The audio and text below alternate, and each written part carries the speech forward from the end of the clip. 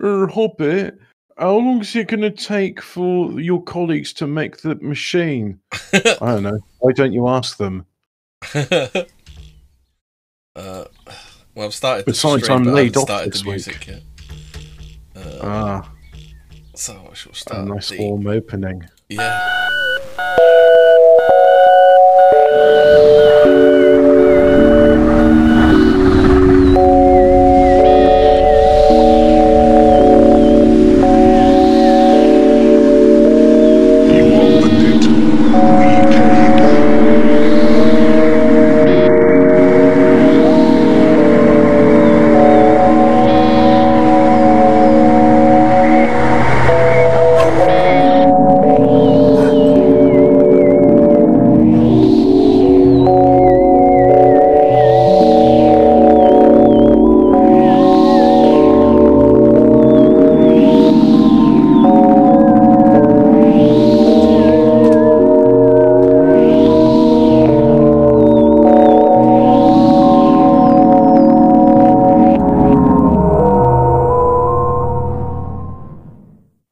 And we're live. Me and Hobbit.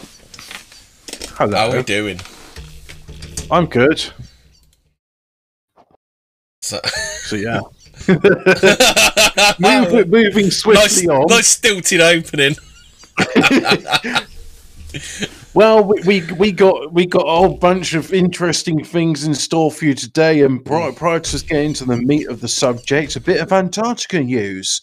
Not enough for a whole show in itself, but so one thing Hemi brought to my attention is Antarctica is turning green. New study finds. Is that because of climate change? It's a really boring article. Yeah, basically, global warming means algae are now growing on the ice, and it's turning it green. The algae's turning the frogs green. Yeah, so stop using your cars. Well, we already did that.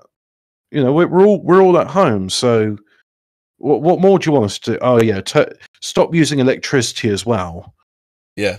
Go back to the dark. Go back to the dark ages. Heat your houses with burning wood. That was don't do that. No.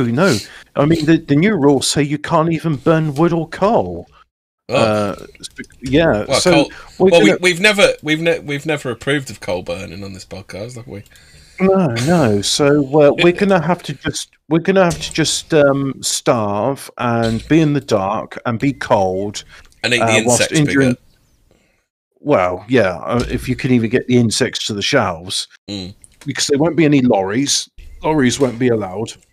But meanwhile, China and India are going to carry on doing all the pollution they do. So, yeah, Antarctica's turning green because you had 2 lights on in your house for like 5 seconds longer than what you should have. Feel very bad.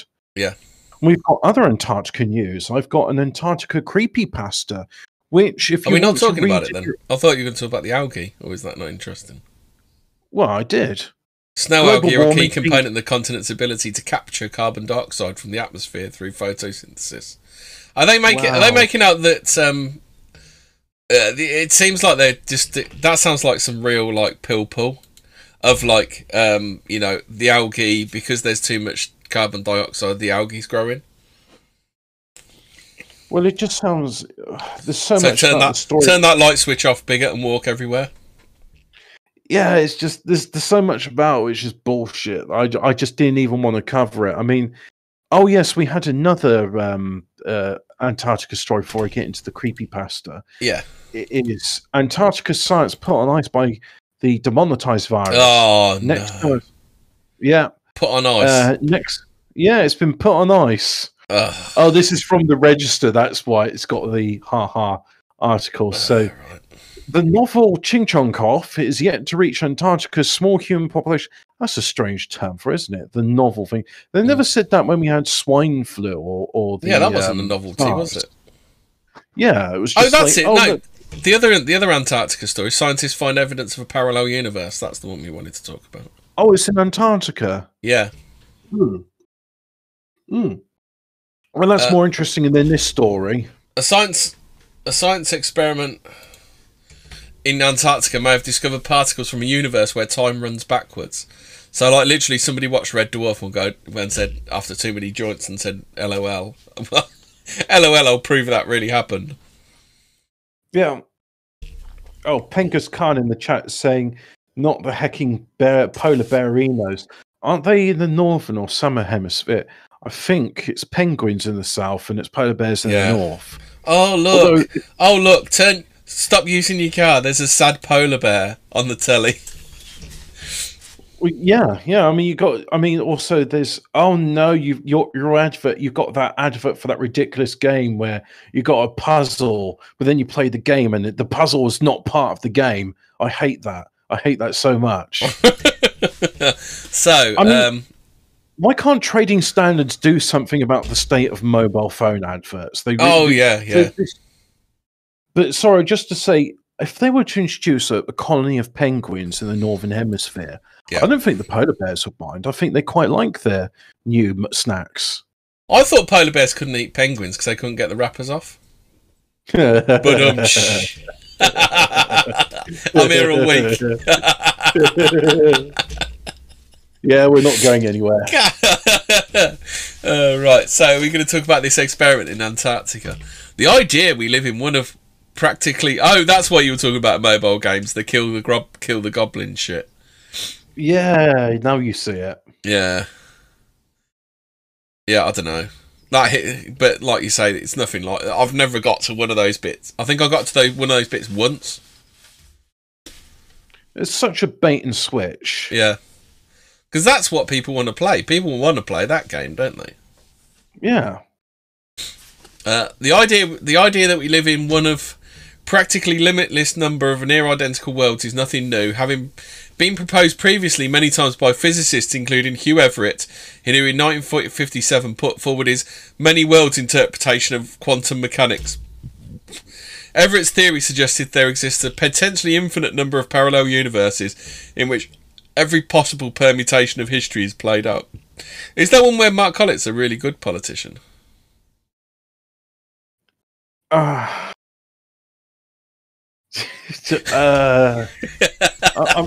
trying to think. Nah. So, or one where Keith Woods isn't a commie. So what if there existed a parallel universe in which time literally runs in the opposite direction? Incredibly, scientists working at the Antarctic Impulsive Transient Antenna. It's called ANITA.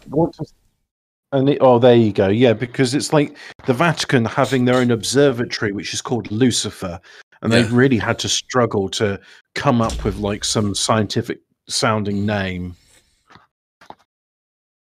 Which detects ultra high energy cosmic ray neutrinos. Neutrinos, buddy, may have actually found evidence that such a universe exists. So, lower. Do you know even what any of this garbage means, Hobbit? Can you explain any of this to me? So, what's a neutrino? Oh, a neutrino is one of those particles which doesn't have mass or it's weakly interacting. Hang on. You know what? It's one of those cool sci-fi sounding things. Yeah. Let me see. Oh, according to Rational Wiki, it's a conspiracy theory that the Vatican's got a Lucifer telescope. Of course, it's also a conspiracy theory they've got a big statue of Moloch that they put up in the Colosseum as well, isn't it? Oh, I mean, it's fuck these guys. Oh, I see. So neutrino only interacts with weak subatomic force and gravity. So it's electrically neutral. And they said it was thought to be zero, but now they're saying it has got some mass. All right. So in other words, it's a weakly interacting particle. I'm not sure if it's a weakly interacting massive particle because there was a thing a while ago about searching for WIMPs, weakly interacting massive particles. Because I thought wasn't it photons they managed to send back in time or something? Well, there was something about teleporting photons and molecules. So they have done a form of teleportation. I don't remember seeing much more than that, but So anyway, low energy neutrinos are able to pass through our planet without interacting with the solid matter. However, the same can't be said for high energy particles, meaning that they are detected and are effectively coming down from outer space. In one instance, however, the Anita team detected heavy particles coming up from the Earth, suggesting they could in fact be from a parallel universe where time runs backwards. So basically what they've done is they've found particles going the opposite way and then made up a story around it. Yeah. It doesn't really sound that plausible. Which, considering what I'm about to go into next, no, I'll tell you what, the creepypasta I'm going to go into is more plausible. But just briefly, we were going to talk about this thing, Antarctic science being put on ice due to the Ching Chong cough. Suffice to say, the virus means such visits are off the agenda for the summer of this year as well as next year, and that's the entirety of the story. I mean, there's a bit which is sort of saying Saz in the chat doesn't understand we do a warm opening with this show. Yeah, that's right. It's, you know, we have a chat and then we get into the heart of the matter. I mean, a lot of people, they do their introductions and say this and that, but this to me is more fun, because what you're doing, dear audience, is you are finding out stuff along with us about things. But now I want to get into the creepypasta, which you'll find on the Telegram chat. If you go to 14 words, and I posted it 4 days ago. It's a PNG file, so you can watch it there.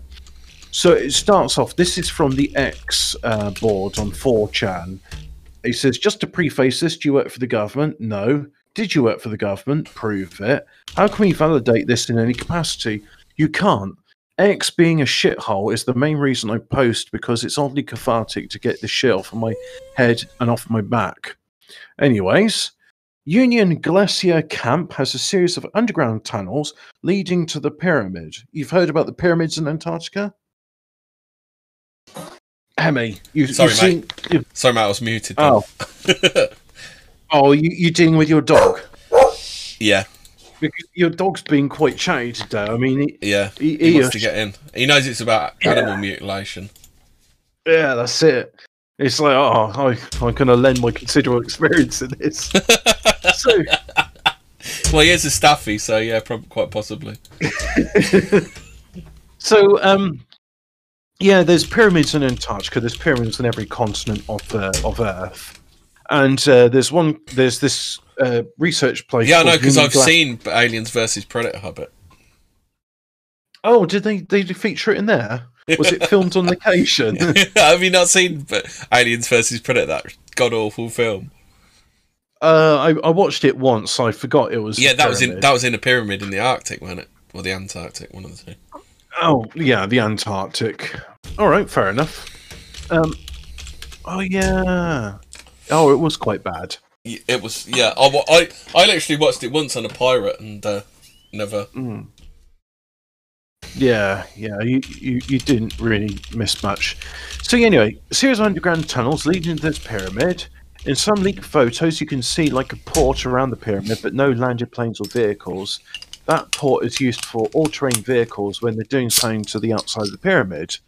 I don't know what. I assume soil and rocks. Are you reading the chat? Flary Canary said, dude created a mini nuclear blast in a lab and all the photons travelled backwards towards it.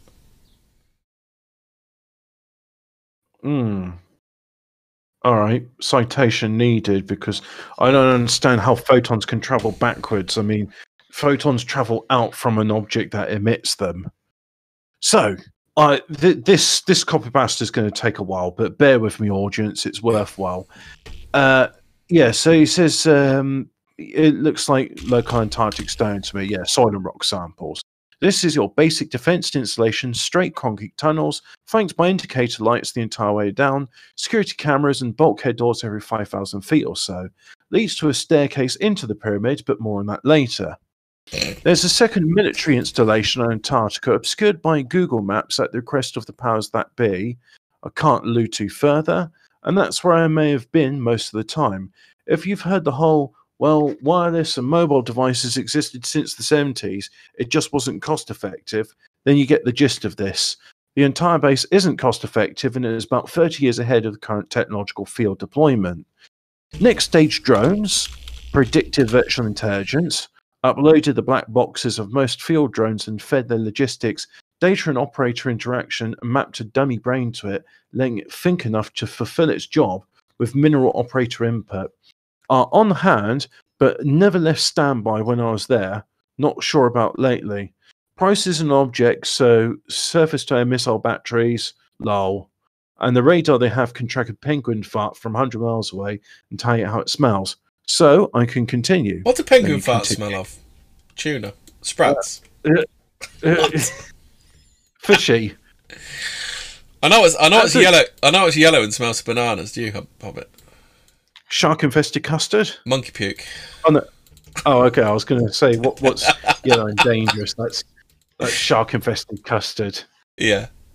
So yeah, he says, at the military installation, we may have focused specifically on advanced robotics. Money can make any of those outside issues disappear. Our response time was good enough that we could put a drone and a missile up the ass of any individual coming up from any direction on the continent. I assume that means continent. Yeah, but he just puts incontinent. On the content. I mean, it's too bad all these geniuses don't know how to spell. I mean, it seems like dyslexia is a common theme. It's almost like they're a spaz that makes stuff up on the internet.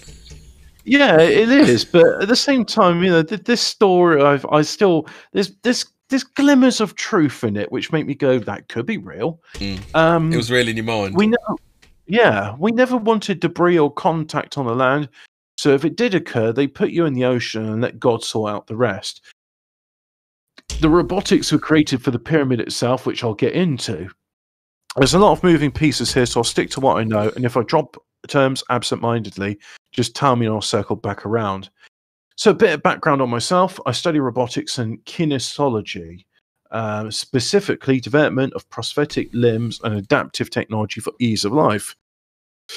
I was more of an altruist before this, but was recruited into a program to develop this understanding of robotic and human interaction. My dream way back in the day was full integration of prosthetics. So they put me on drone work at the installation. I dealt with repairs to the drones, decryption of data, and re-encrypted transmission of data out to our neck of the woods and to the researchers. I got a smattering of information from the pyramids, but not as much as someone in them. The drones would sometimes come back heavily damaged, in which we would have to salvage what we could, or completely contaminated, requiring us to get into its black box. Oh, he writes "it's" with an apostrophe, so it is. In full hazmat suits and trying to figure out what the fuck happened when they weren't telling us the hows or whys. The team is, of course, heavily monitored. Every aspect of our work is heavily monitored, so I couldn't dissect any of the data as much as I wanted to without something happening. You can interpret that however you want. I've been on X for a while, and I've seen a lot of Antarctica threads, but the one that was closest was about a drunk old man talking to his Freemason buddy about what's inside the pyramids. Using that as a jumping off point, most of the footage from the drones was them rolling through halls and taking photos of the drawings or words on them. The written language isn't one I've ever saw before, and one that I never understood. There was a flow to it, where it lapsed from logical letters into a sharp, elegant script, and sometimes hieroglyphics, all on the same chunk of wall. The photos I saw were depictions of the people involved with the pyramid, or part of Antarctica before whatever happened. Intermission, but I saw this and laughed. And there's a link to, well, it's just a PNG, so I can't click on the link. I didn't hear about this, but it doesn't surprise me. When I was rotating out, they had a bunch of younger Greens and SEALs on security patrol. I assume that's the special forces and not like, SEALs what go oink oink. Stationed in the giant tunnel around the installation to keep us in line. And they were dumber than a sack of shit. Just couldn't help themselves. It's fuck boring if you're not involved. So the drawings on the wall would oftentimes show the people that ran the pyramid, or so I assume, and they were human but giants. They recorded all of their history on every inch of this motherfucker because they obviously, I hate Americans and their profanity. They're so fucking vulgar. The bloody cunts. Yeah, it needs to be it needs to be used sparsely, doesn't it, for effect? Yeah. I mean, it's like pepper. You don't want to salt and pepper every single sentence with it. Yeah, exactly. It should be used to really you should be used to emphasise a point, shouldn't it? Yeah, bloody colonials. They obviously understood that things can be lost to cataclysm. No paper, no real material, just hidden things and shit on the walls. The specific area I want to touch on is their conveying of medical information. They went into a great amount of detail on the heart and believed that is with the soul. And believed that the soul may have resided within. Assumption, they depict the heart with an orb in the center, some sort of stone that the heart grew around. They focused on the tissue, on the flow of blood, and how it regulated their bodies. Like I said before, it was hard to understand, but the heart that I saw was beautiful. Harumph. Multiple valves, multiple chambers. Tissue it must have been made out of to be so efficient stunned me. I'm cobbling a lot of this together right now, but they had a huge growth cycle. I don't have enough space to go further. Continued. The growth cycle was depicted in photos, obviously. During infant, toddler, and child years, a human standard of like 0 to 8 years old, they could pass a human. They tend to be sickly, so the mothers would care for them daily. As opposed to non-human mothers.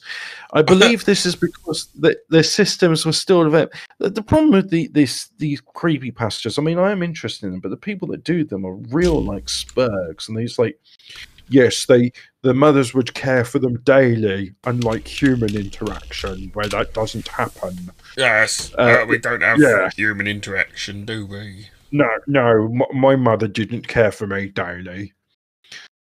It says, I believe this daily care is because their systems were still developing and turning them into whatever they become. This actually makes me think this is an unnatural or influenced evolution. When they get out of their child years, they begin to grow rapidly in their puberty phase. The bones begin to reinforce and grow. The rib cage begins to open up and allow for greater lung capacity and strength. There was an image that depicted the rib cage opening somewhat. Their floating ribs expanding out. The sternum was probably the size of a baseball bat and 4 times as wide. At this phase, they become healthier, but it still didn't work and instead became stronger. Actual applied lifestyle training regimens and organisation within the group. Women tended to assume just a mother role and out further from that, but had a different development. They had 3 extra muscles in their arms. God honest truth, I have no idea what for. It has to be in the text, but I just can't figure it out. History and anatomy of these people aside, the further you get into the pyramid, the worse it gets. It changes from this history of these people to story of predictions of cataclysm. It seems to me they're the concept similar to the Vikings on Flim, but great winters and snow. You know, some stupid Norse word. Yeah. Great winters and snowfall, extinguishing life and all that detritus. He uses the word shit again. Fucking Volkers colonial. Yeah. Is this what happened to the Antarctic? Fuck if I know. I won't and can't know at this point. Sorry, frog in my throat. There was one drone that I was fond of because I built him out of reclaimed parts and was working with the virtual intelligence I had spoken about before. I wanted to give him some sort of sentience, and I may have, for a bit. He got sent back in. So my pet drone went into the pyramid and made it to the 2nd level, and now I'm realising as I'm reading out this creepy passage just how shit it is. But it seemed interesting a week ago. To be honest, I haven't listened to a word of it. You're not selling it to me. I can tell even you don't want to listen to it. Do you just want to do a TLDR? Because this is dying on its arse, this bit, man. The TLDR is pyramids full of booby traps. And he says shit and fuck a lot. And he says he's working on prosthetics. And, you've got total sensation in these prosthetics. They're like a normal, real limb. And, the pyramids are spooky. So what are they doing? They're sending in army people who've lost limbs with these special limbs on, special things on. Well, no, they had 2 volunteers from the army for an experimental prosthetic program, and when they were researching it, they found the prosthetics respond to pain and other signals just like your normal arm would.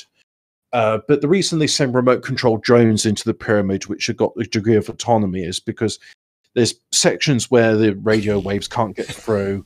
And I missed the joke from earlier. There was oxide and neutrino. Bam to bam bam to the reload. That's what this is. Yeah. That. Oh, mate. I never really liked garage that much. I always preferred drum and bass.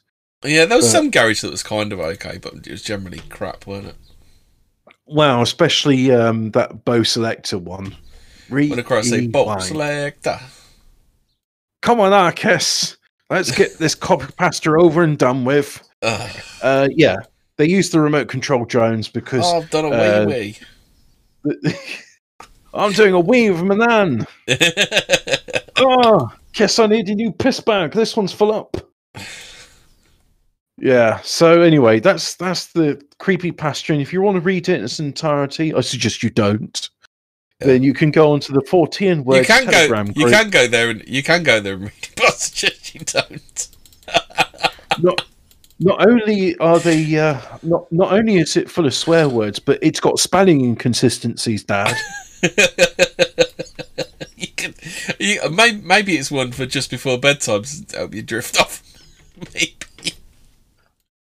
I mean, in my defence, it seemed better at the time, and I thought, well, we got a bunch of other Antarctica stories today. So were you blazing some ganja at the time? That's the only time I would think that would make a good idea.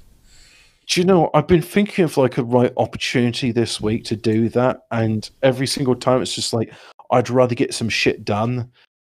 So I've been sober, but I had a side. Should we do some more unexplained mysteries? Because I want to talk about the iridescent Elvis worms discovered on seafloor. They're on the second page of unexplained mysteries. Well, whilst you do that, I'm just going to say, Craig David, Bow Selector, hello. Craig David. Do you think Avid Marion destroyed Craig David's career? I hope so. Yeah. But you know what really annoyed me about him is he went on to do his like other persona, Keith Lemon. Oh God, that Keith Lemon is awful, isn't it? And then he ITV have got this like Midas touch, except what they turns into mediocrity and shit. Like when Harry Hill moved from Channel 4 to ITV, it was just like, we need you to do a really dumb show called TV Burp. Oh, actually, no. Right? I'm not letting you slag Burp off. I used to love TV Burp. Did you see Kay was on TV Burp? Yeah, but I didn't know who she was, did I, at the time? No. But the thing is, I mean... don't you remember when he used to do... what's her name? She used to chase the sausage around. Do you remember? Ever from EastEnders. Oh, God. Yeah. But the thing is, I mean, you got shows like that, and then you had shows like Bow Selector, which was genuinely funny. Yeah.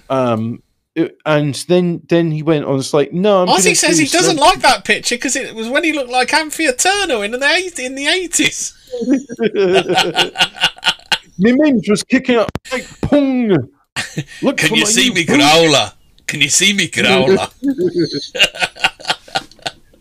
I quite like he'd do an interview with like various women he fancied as the teddy bear. It's like, oh no, my tail's popping out. Yeah, how did he go from that to Keith Lemon? I mean, that Keith Lemon is desperately unfunny. Well, that's it. And then it's just like, for whatever reason, ITV was just the program execs were just like, oh, he's just like Ant and Dec. Let's have him on then. Yeah. Speaking of which, what is ITV going to do when Ant and Dec retire? Are they just going to be like, well, we're finished now, so that's it? Yeah, I think that'll be the end of TV when they go. Yeah, Channel 4 will then become Channel 3, and Channel 5 will have to become Channel 4. Fucking hell, Patsy! I'm gutted. All my DVDs are packed up. I'm ready for this fucking thing. This fucking house I once lived with a girl that went to school. I've got series 1 and 2 on DVD of Bo Selector. Oh, they're the good ones. That's when he had Craig from Big Brother locked up in his under his feet. I've met Craig from Big Brother. I bought some trousers off him. Really? Yeah, I went to a it's like a it's like a builders and electrical type convention type thing. I went there, bought some work. He was on one of the works. He was on one of the work trouser sections. I bought some trousers off him. I thought he was a builder. Yeah, he is. That's why he's selling work. That's why he was like the face of this workwear company. Oh, okay. And so because it was like a special event type thing, then he was helping out. So I bought some trousers off of him. Well, my dad once, we'll be doing minor celebrity appearances. You know the guy on Safe Style? He goes, I say, you buy one, you get one free. Yeah. You buy one, you get one free. Yeah, my dad rang them up and it's like, all right, Safe Style, what do you want? So yeah, I want some windows. And it's like, hey, you the guy from the advert? It's like, we doing this or what? Oh yeah, I definitely want to buy some windows. I just like the advert. Oh, Sandwich Bar says Craig David's a 4x2. I'd have never guessed. Quite possibly. Yeah. Seems right. Yeah.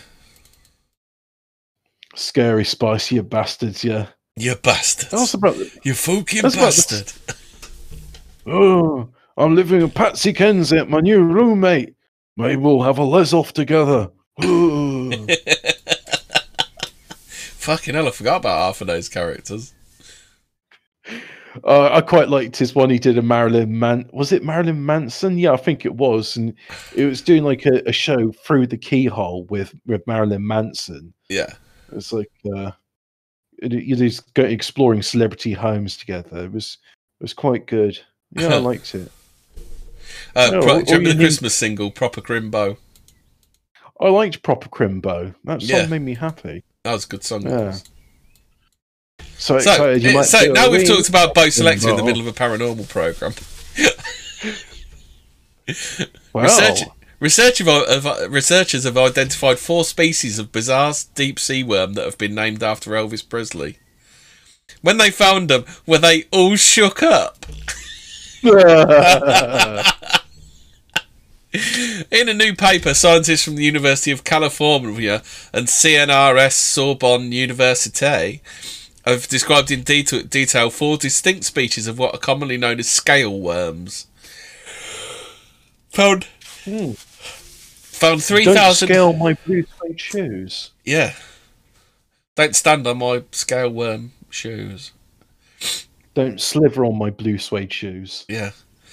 Found 3,000 feet beneath the ocean's surface, these peculiar creatures tend to congregate around whale carcasses and other organic matter. However, the researchers were able to use a remote-operated vehicle to collect and retrieve live specimens so they could be observed in a laboratory setting.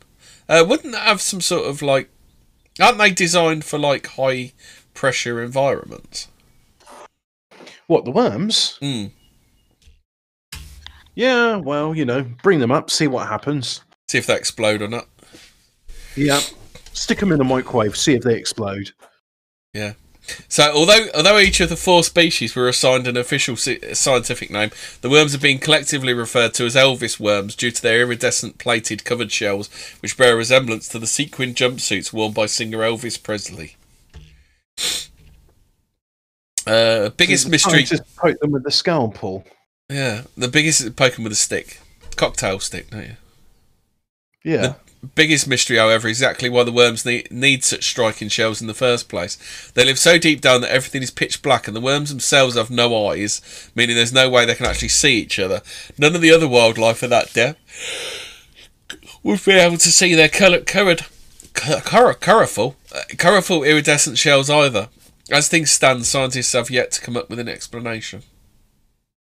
Well, I've got an explanation. God did it. There. Yeah. Moving on.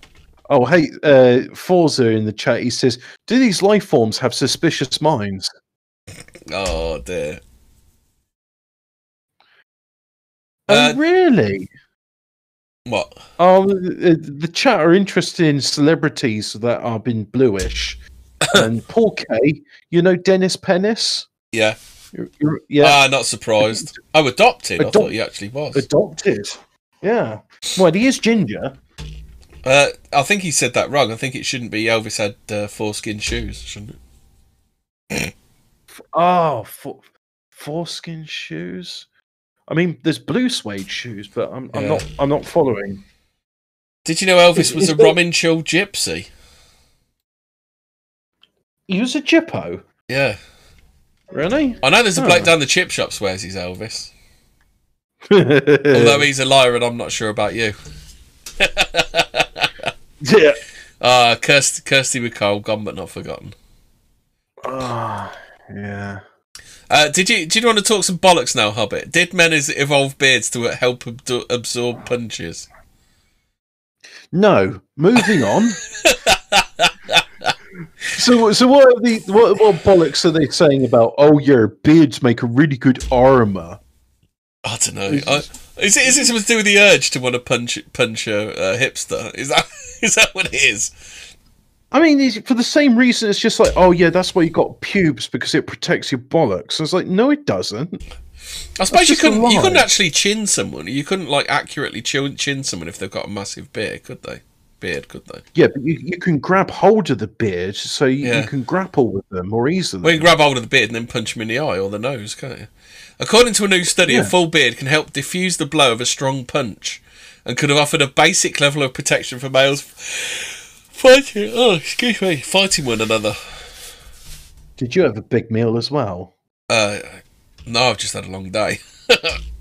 Oh, fair enough. I had a really big meal. I made a very, very nice gammon. Oh, they actually there's an associated scientific experiment, Hobbit. To test this idea, researchers created an analogue of a human jaw with beard hair, then dropped weights on it to see how much of a difference the hair actually made to damage inflicted. I mean, to me, this just sort of sounds like somebody's like, oh, I need to do something for a dissertation. I know beard hair is being like a combat advantage. Yeah. And obviously it's some sort of specky twat who's never been into a fight before and doesn't realise that if you have a beard, you're at a disadvantage. Yeah. So it's just, it's bullshit. I mean, it's simple. You get beard so that when you're cold, you've got a beard. Did you want to do the revisited the mystery of the A333 ghost crash? That's a joke, Hobbit. Which is not as fun as the A1111. It's the A3, not the A333. I was making a joke. Actually, it is quite funny because it's near Burpham. Fuck. Just in case the chat's wondering about this, there's a guy called John Shuttleworth, also used to be called Jilted John. And he did a song called Having Fun on the A1111, which is like the A1, but 4 times as fun. Yeah. Mm. Right, a child sighting of a car accident by a member of the public spawned an urban legend that endures to this day. Britain's roads and motorways are certainly no stranger to tales of the unexplained, with stories of phantom hitchhikers and tormented apparitions being commonplace among stretches of road. Oh, some of those phantom hitchhiker stories are shit you up, don't they? You ever seen them? You ever read that one about the bloke picks up some bird and gives her a lift? She says, "Oh, you can just drop me just here," and it was the cemetery. And then she did, and then she got out, and then she disappeared as he pulled up to the cemetery. Yeah, I mean, of all places for a ghost to be picked off, it's just like, oh yeah, can you take me back to the cemetery, please? Yeah. Oh. So one of the most peculiar such sighting occurred on December the 11th, 2002, when a member of the public called the police to report a car accident. A vehicle had been seen losing control and leaving the road on the A3 near the emergency slip road at Burpham. Oh, sleepy episode tonight.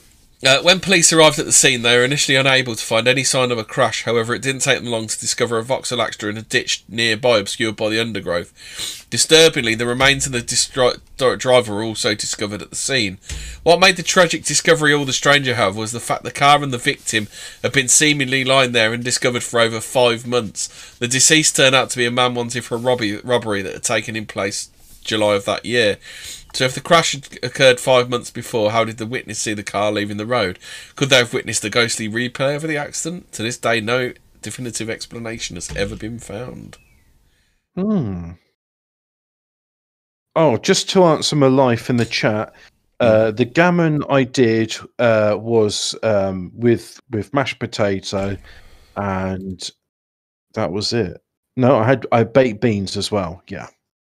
Can't beat some beans. Good stuff. Can't beat some baked haricot beans, can you? Oh yes, the haricot blanc. Here's a story. Yeah, here's a story I'm reading. It's called "U.S. Navy patents tech to create plasma UFOs." Except it's not plasma UFOs. It's let's put it in the resources, because that's what I was last in. Right, there we go. So the long and short of it is the US Navy are going to create phantom aircraft with plasma, which were going to fall heat-seeking missiles. And the thing is, you don't even need to. It's not creating like an image of like, oh yeah, here's a silhouette of an aircraft rendered in plasma. It's just a case of here's a ball of plasma, and the heat-seeking things. Oh god, can you imagine all the UFO sightings, all that ball lightning floating about? Well, it literally will be ball lightning, because previously to that, planes would use magnesium flares. They tend to use them when taking off and landing. Because that's when they're most vulnerable to SAM attack, and it's when they're going slow. Missile Hobbit, for those. Yeah, that's it. It's when they're close to the surface and they're going slow. So that's why they deploy these magnesium flares, and the magnesium flares are hotter than the aircraft's engines. So the hope is that your heat-seeking missile will go towards the flare rather than the aircraft. So this new thing is just an electronic form of that, which not much to say about, really. Just being able to make plasma balls. My life is saying, is Beano now a forgotten cultural anomaly? Is he talking about Cheese Beano, or is he talking about the Beano, the comic? Where? Beano? I'm looking at the... Beano's also a jolly, isn't it? Is it? Yeah. Oh, I didn't know that. Oh, you learn something every day. Yeah, Beano's on jolly. You know, someone's going on a Beano. I assume that's why the Beano is called the Beano. Oh, I didn't know that. No, I did not know that at all. Hey, this would have been better on the UFO episode, but we might as well do it before we get into the meat of the matter. Oh, I wanted to talk about Elon Musk becoming a Bond villain. Yes, do that one. Musk will need 10,000 nukes to terraform Mars. The SpaceX CEO has responded to the claim that his plans to terraform the red planet are largely impractical. They find it's funny that like most politicians now are kind of following like 1984 and V for Vendetta. It appears Elon Musk is following Moonraker. I'd like to sort of think it was like, yes, give me these nukes. Now I've got these nukes, and I've got them pointed at Earth, but we don't need to terraform Earth. I'm not going to use them to terraform Earth. I'm holding you ransom. Aha! So a proper Bond villain, that'd be awesome, wouldn't it? I could just imagine like there'll be a system in the future where companies like Disney and Netflix will have their own nuclear weapons because they're private corporations that can do whatever they want. This? Right? I mean, has Elon Musk been watching Total Recall? Well, the idea of turning the hostile atmosphere of Mars into a habitable environment for humans, a process known as terraform, is nothing new. Elon Musk raised eyebrows back in 2015 when he suggested the most effective way to accomplish such a feat would be to drop thermonuclear weapons at the planet's polar regions in an effect to warm up the atmosphere. I mean, yeah, you can do that, but the other thing as well is you need to import vast amounts of water into it, because as far as we know, there isn't much water on Mars at all.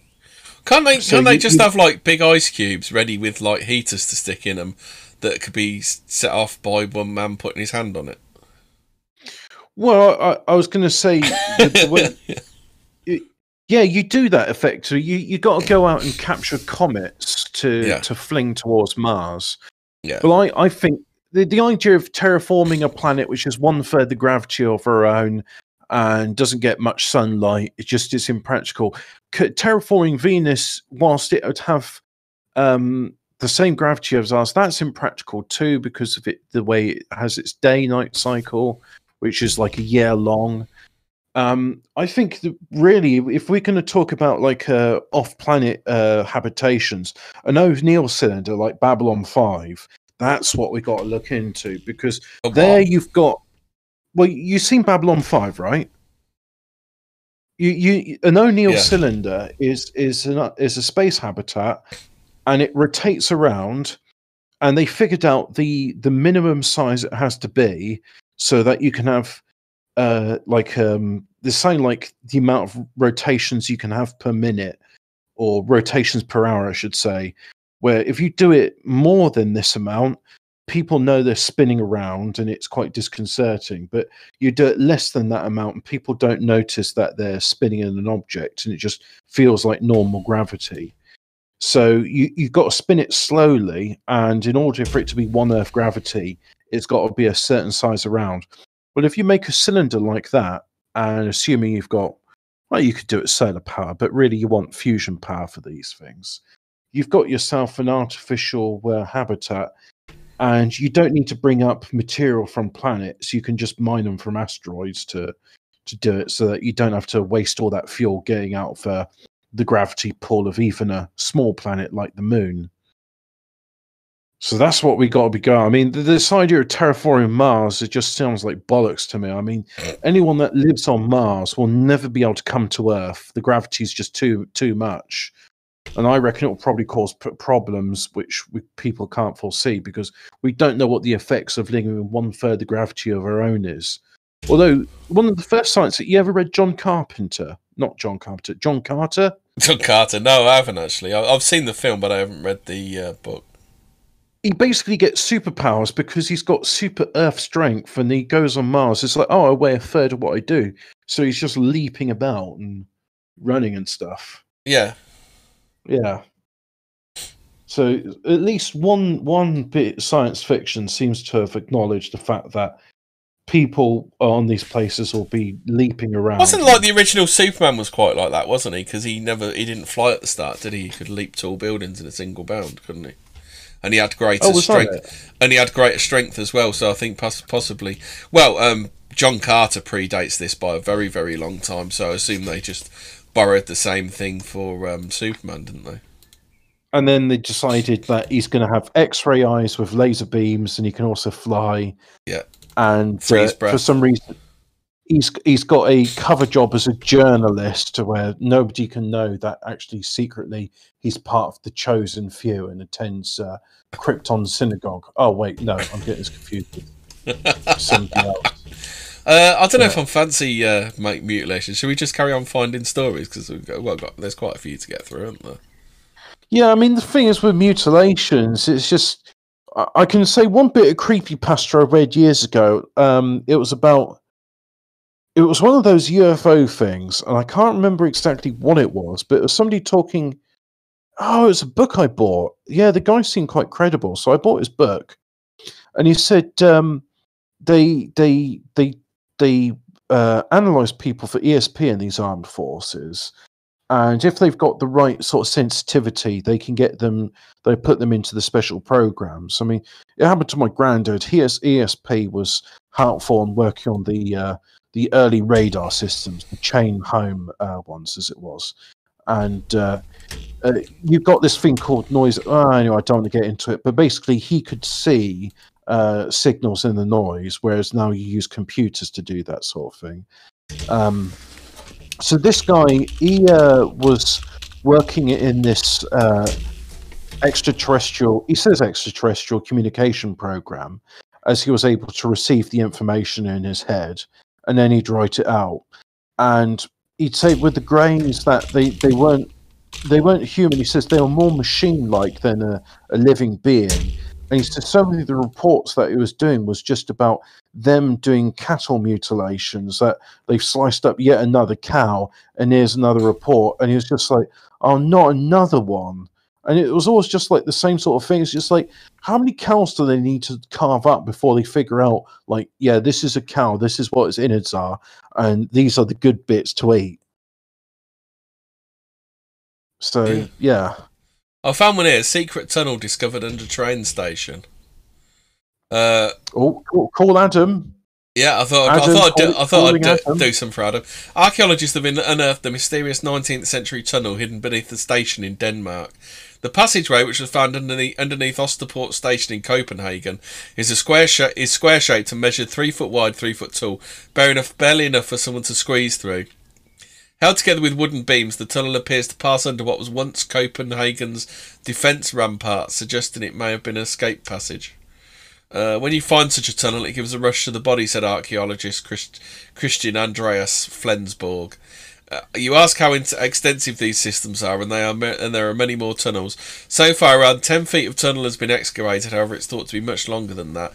The tunnel is seemingly cut off by the rampart at Osterport station, but the other end continues under Ostenbangenard, said Flensborg. We don't know if it turns or where it ends. It's a mystery. The wood used to build the secret passageway came from a tree felled in 1874, according to new analysis. Interesting. Do you want to do about the DARPA requests large underground facilities? Because you did that creepypasta the other week, didn't you? Oh, what about deep underground military bases or DUMBs? Yeah. Oh, I want to. I'm looking more in UFO news. Oh, Stash is on Discord. Oh, okay. Yeah, I've seen he's in the chat. So hi, Stash. Well, I should invite him into this. He says, so Japan's Defense Minister Taro Kono has responded to the Pentagon's recent release of declassified UFO footage. So what do they do? It said the Japanese government spoke out on the topic. UFOs were saying that no confirmation has been made of their existence. Well, that seems a bit dismissive. I mean, there's definitely the existence of objects which are in the sky and can't be explained. You know, that's an unidentified object. That doesn't look like any commercial military aircraft. He says, during the news conference, Taro Kono indicated that the subject had been forgotten about when he suggested that he wanted Japan's own self-defense forces to come up with a plan of action for dealing with any future encounters with such objects. We would like to establish procedures in the event of an encounter that is made with a UFO, he said. Its video can be taken of a UFO encounter, and if a report is possible, then a report will be made. Discussions be held with Air SDF about just what can be done. So in other words, there's like, oh yeah, the Pentagon's done something, well, we got to follow suit. So there we go. Yeah. Yeah. Did I share that message? Didn't share that story, did I? Did you find the story? There's that DARPA request. The DARPA request story. Oh yeah. What were you putting that in? What channel? I'll just put it in general. Oh, okay. I'll click on general. Many people were left puzzled recently when DARPA made an urgent request for subterranean tunnels. When it comes to the development of experimental out-there technologies, DARPA, Defense Advanced Research Projects Agency, is at the forefront with some of its more recent projects, including telepathic stealth drones, bionic arms, and even a way to slow down biological time. Because I remember I listened to a conspiracy show ages ago, and they said that what they said was, like, if you can imagine it now, the military's already done it. Oh yeah, well, the breakaway civilization, which is at least 30 years ahead of us in some areas, if not more. I think that's why it seemed plausible that other creepypasta, because he's saying, yeah, in 30 years' time you'll get prosthetics which have all the sensations you get from your normal limbs, and it's because of these pyramids in Antarctica we're getting the technology. Because isn't Wi-Fi supposed to be an alien invention? Well, the one which my dad's convinced is an alien invention is the transistor, because he says he remembers the transition from valve to transistor amps, and he just says transistors do not sound human. And he also reckons that the laser and the light emitting diodes just do not seem like human technologies, but that's his opinion, and I don't know about that. It does seem strange that the early 1960s we got the laser, because it's a very futuristic thing. It's not a pew laser, though, is it? No, but I mean, even then, 1960s, like, here's this beam of light which can cut through things. I mean, that's pretty cool. Yeah. Yeah. Hey, here's the thing, right? So this DARPA thing, they're not really saying anything stuff, because they said, the request was on short notice. In fact, it required the facilities within just 10 days. What on earth was DARPA doing for it to have such a sudden need of such a thing? News managed to generate a great deal of speculation on social media. It turns out is that DARPA needed facilities for an urban round of its subterranean challenge. A team-based competition designed to promote the development of technologies capable of navigating previously unexplored underground spaces. This just sounds like a load of bollocks. They're not going to tell you the truth of why they need this at such short notice. But the thing is, I mean, other people have talked about DUMS before, and they don't use standard tunneling technology. They got like these nuclear-powered tunnel borers, which are able to melt the stone in place. And apparently, they got like tunnels which cross the oceans, and very, very long tunnels which cross the continents. So rather than traveling it in the air where you can be shot down, you got these top government officials traveling underground on vacuum trains. The idea if you got a vacuum, yeah, because they were talking about doing that in a city, weren't they? Because it's a similar process to the post thing, isn't it? Well, that's it. I wanted to talk with Adam about the future of rail technology. He says, "Oh, monorails aren't rails." And I said, "All right, I want to talk about the future of tracked vehicle technology." Well, tanks also track vehicles. Like, all right, I want to talk about things that go faster than trains but look like trains to a normie. And so, I was talking about maglev, and one of the limitations in a maglev train is that it's still got to push air in order to go through. So you got the friction of the air. So if you could have these trains in a tunnel and suck all the air out, well, one thing, you're not going to have anybody in the tunnels, so that's good from a military standpoint. Also, it'd be quite good because do immigrants ever sneak through the Channel Tunnel? I don't know. But the other thing as well is with no air in place, there's no friction, so you can basically make the vehicle go as fast as you can push it. Really, is that infinite acceleration? I don't know how that works. Maybe there's this like practical point, like you can't push it any faster unless you got a new or a more powerful engine. It's the retard. It's the retard 2 minutes. Oh, is it? Yeah. Hey, it's not going on here. Oh, I think the 2 minutes of hate are going on here. Yeah, I can hear it a bit when you're talking, but yeah, no, is it silent at my side? I can't hear anything. No. Yeah, it's absolutely silent, Maya. They've given up with the. Yeah, I'm glad that's over. I think everyone here is a bit sick of it, to be honest. Yeah. I mean, say what you want about it, but it's a load of fucking bollocks, this entire thing. There is a disease out, and it's nasty, and it will kill you. But yeah, I'm not denying that it's some sort of what's it level flu. It's like a I think it's like it's a flu. It's like a bird flu level flu. It's like a nastier than normal flu, but it's like a nothing. It's not. It's not as bad as as on a paranormal and conspiracy show playing it down unbelievably.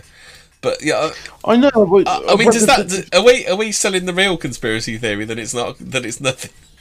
Is that the real conspiracy theory?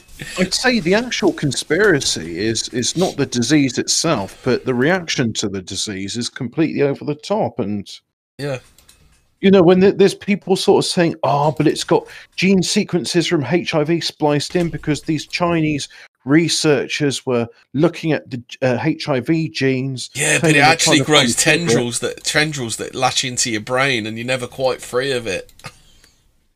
Oh yeah, and it reinfects you, and it will make you start voting for Labour, even though you really dislike Diane Abbott and think she should go back to Africa to help them out. No, not Africa. Sorry, I think Diane Abbott should go back to Zimbabwe and help out with their Ministry of Economics. Get back to the wheelbarrow full of cash. I'm thinking, it's wrong for us to keep her here, and really, it's a brain drain from Africa. We need to send our best and brightest Africans back to Africa so that they can build them up. And it's really, I think it's cultural oppression to keep these Africans here. I mean, if you think about it, they're not going to get enough sunshine here either. That's gonna make them sickly, because they're saying how important it is to get some sunshine during this thing so that you can get your vitamin D levels up. My life says norovirus was fun. I've had norovirus once in my life, and my God, that was 8 hours of hell. Is that puke? Is that puke or the shits? You evacuate yourself from both ends, and you have to debate: is my head going to be in the sink or my ass? Because I'm not going to be able to. And you've got 9 seconds to decide. At one point, I mean, it was about 4 a.m, and I was so fucking tired. I was just like, all right, head's going in the toilet, ass is on the floor, and I'll just have to deal what comes out.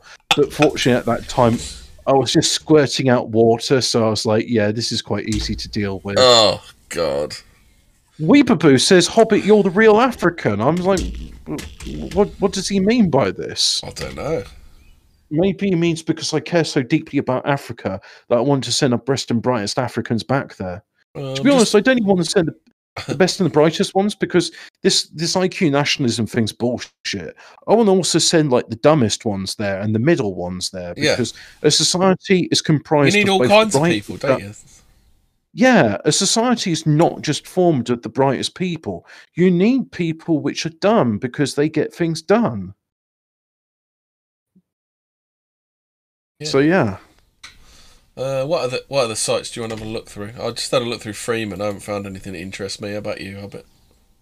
Well, the one thing I did want to, I probably will be listening to it at some point, is he's got my favourite Irish gobshite, and I say that because he is a gobshite, called Thomas Sheridan on there. And Thomas Sheridan he's done some interesting stuff. He likes to deal with the esoteric and occult. But one of the things which he was saying was about how he reckons the Temple of Gigantea in Malta is far more ancient than 5,000 years old. And the reason he says that is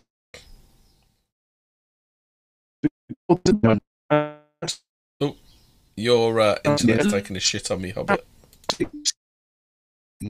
Yeah, my internet's taking shit on me as well. Oh, right, okay. So did you...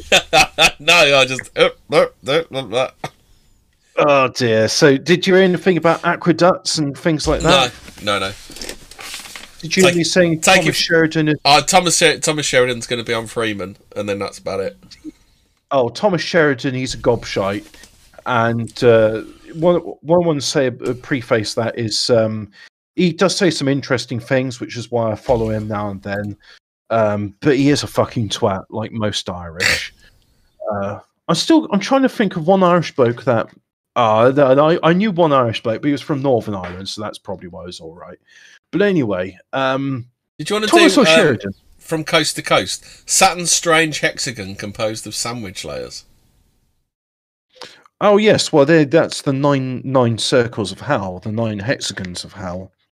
Because Saturn is Satan, therefore that the hexagon of that is hell. And that's why there's certain like religions which venerate the hexagon, because that's where they came from.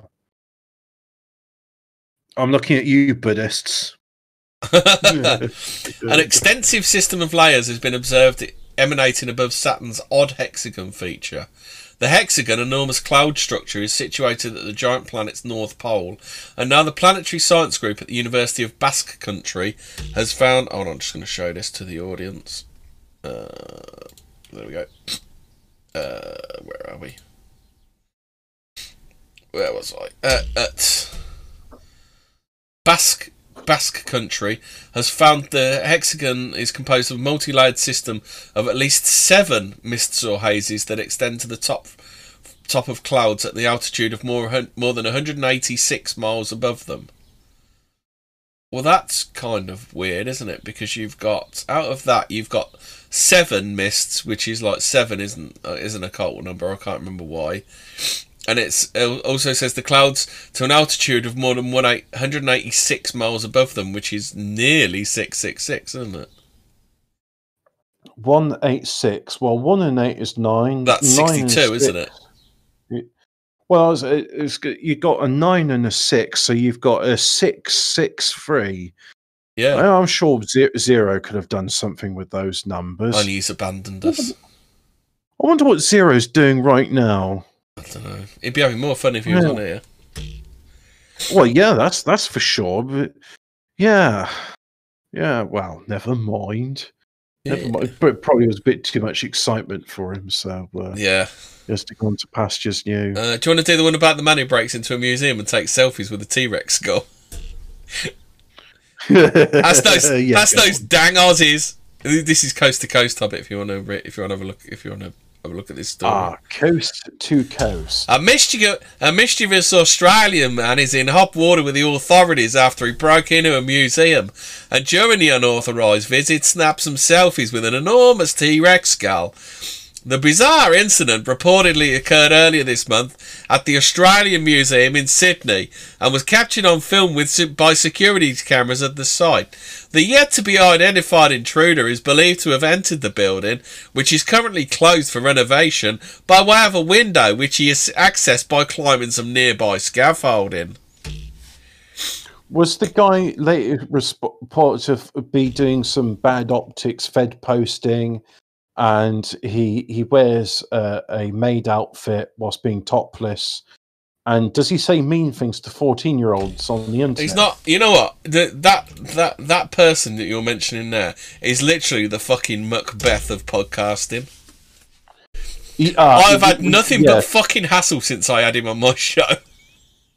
Yeah, if I'd known just like that, there's literally a game mafia which chases after him, and they like to shut down anybody which interviews that man who shall remain unnamed. Yeah, Macbeth. the Australian play. I think that's what we should call him from now on. It literally is a game mafia where they just they want him to shut up and just send nudes. Yeah.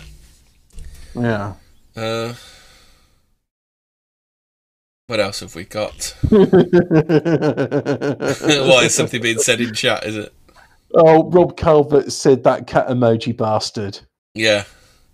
Do you want to talk about the centuries-old pipe featuring rare depiction of Tasmanian tiger? Yeah, that could be interesting because that reminds me of a story I saying about pipes somewhere else. Go on then, Hobbit. Tell us your pipe story. All right. So, did you know that there's pyramids in China? The Chinese don't like people to know about it. One of the things which I thought was interesting about this pyramid in China is it's near a lake, and there's plenty of iron pipes coming out of this thing from all sorts of things. Like some of them are a couple of millimeters across, some of them a couple of feet across. So they range from big and small. The iron is not an alloy which is commonly known, and when it's not carbon dating, but you can do this thing where you heat up metal and it gives off gases, and based on the gas content you can more accurately than carbon dating saying, well, this was forged because you told us, it was the other week, I can't remember whether it was on here or the other show, where you told us about why carbon dating isn't that. Because it's to do with whether it's been outside or not, isn't it? No, it's to do with the sun's output. So the decay of carbon-14 happens randomly. It's not a consistent decay effect, and the randomness is based on the output of the sun. So that when there's more cosmic radiation, it decays faster. But anyway, this it says oh, the Chinese don't want people to know about the Tosharians, which I assume the Tosharians are the ones who had the red hair, the red-haired mummies. But this pyramid had pipes in it, and the pipes were dated to be over 100,000 years old. I want to say 135,000 years old. Hopefully someone in the audience who says, I know what pipes you're talking about, Hobbit. They're not. They're actually 61,000 years old. Rob Calvert said atomic absorption. What's that? Oh, yeah. So carbon-14 absorbs solar radiation, and based on how much radiation it absorbs, it decays slower or faster. Right. So that's why it's not that predictable, a dating thing. But anyway, these pyramids in China, they exist. They've got these iron pipes, and people suspect that water is something to do with the pyramids for how they produce power, because there was water in the Egyptian pyramids. Rob Calvert says spectroscopy. There's a more specific term than just gas mass spectroscopy. That's easy for you to say. I know. Have we been drinking, Hobbit? I did have I had a half a pint of cider with my meal, so yeah, I've been drinking. One sniff of the barmaid's apron, you fucking god, aren't you, mate? Oh, I tell you what, I'm cheap and easy. You take me to a bar, you're good. Doesn't take much to get me going. So yeah, you were talking about pyramids. Yeah, no, I was talking about pipes. Oh, pipes. As in tobacco pipes. Oh, I thought you were talking about pipes and pyramids. I'm sure you were talking about pyramids. We talked about pyramids earlier, didn't we? I know, and then you talked about pipe. Oh, that's it. You talked about pipes, and that's why we're on pyramids. Yeah. You started talking about pyramids when I started talking about pipes, because you didn't listen to me. Archaeologists are celebrating the discovery of a centuries-old clay pipe that features one of the oldest European depictions of the Tasmanian tiger ever seen. The remarkable object... Oh, Jesus. The remarkable object was reportedly first found a few years ago when an individual digging for antique bottles unearthed the piece at the bottom of a pit which once served as a dump in the 1830s. It was subsequently sold at auction for an undisclosed price to a collector of Thylacine memorabilia, who brought it to the attention of amazed researchers. Have you ever met a bottle collector? No. They are absolutely amazing people. I used to work with a guy that used to collect toothpaste lids. And these are like 1800s toothpaste lids, so they're obviously really, really nice. Yeah, basically, there's a whole like underground network of them, and then there'll be a buzz because there's the rumor of like a new bottle dump that's opening up. And then what they'll do is they'll basically like bribe someone to not tell anybody and stuff like that. It's like all really like hush hush stuff. It's absolutely brilliant. It's like British espionage. I used to collect bottle caps, but then when Fallout 3 came out and people were just getting very silly about it, I got rid of them because it's like, I don't want to be associated with these people. Bottle caps? What kind of bottle caps? From beer bottles. I used to just have a collection of like various like oh yeah, these are the beers I've drunk. So how did Fallout 3 do that then? Well, because in the original Fallout games in the late 90s, bottle caps were the unit of currency. And then Fallout 3 came out by Bethesda, and like Bethesda, they turn everything to shit. Yeah. So by the time Fallout 4 came out, it was absolutely fucking cancer. Yeah. Yeah, because do you remember Bros? You're not old enough to remember Brossettes, are you?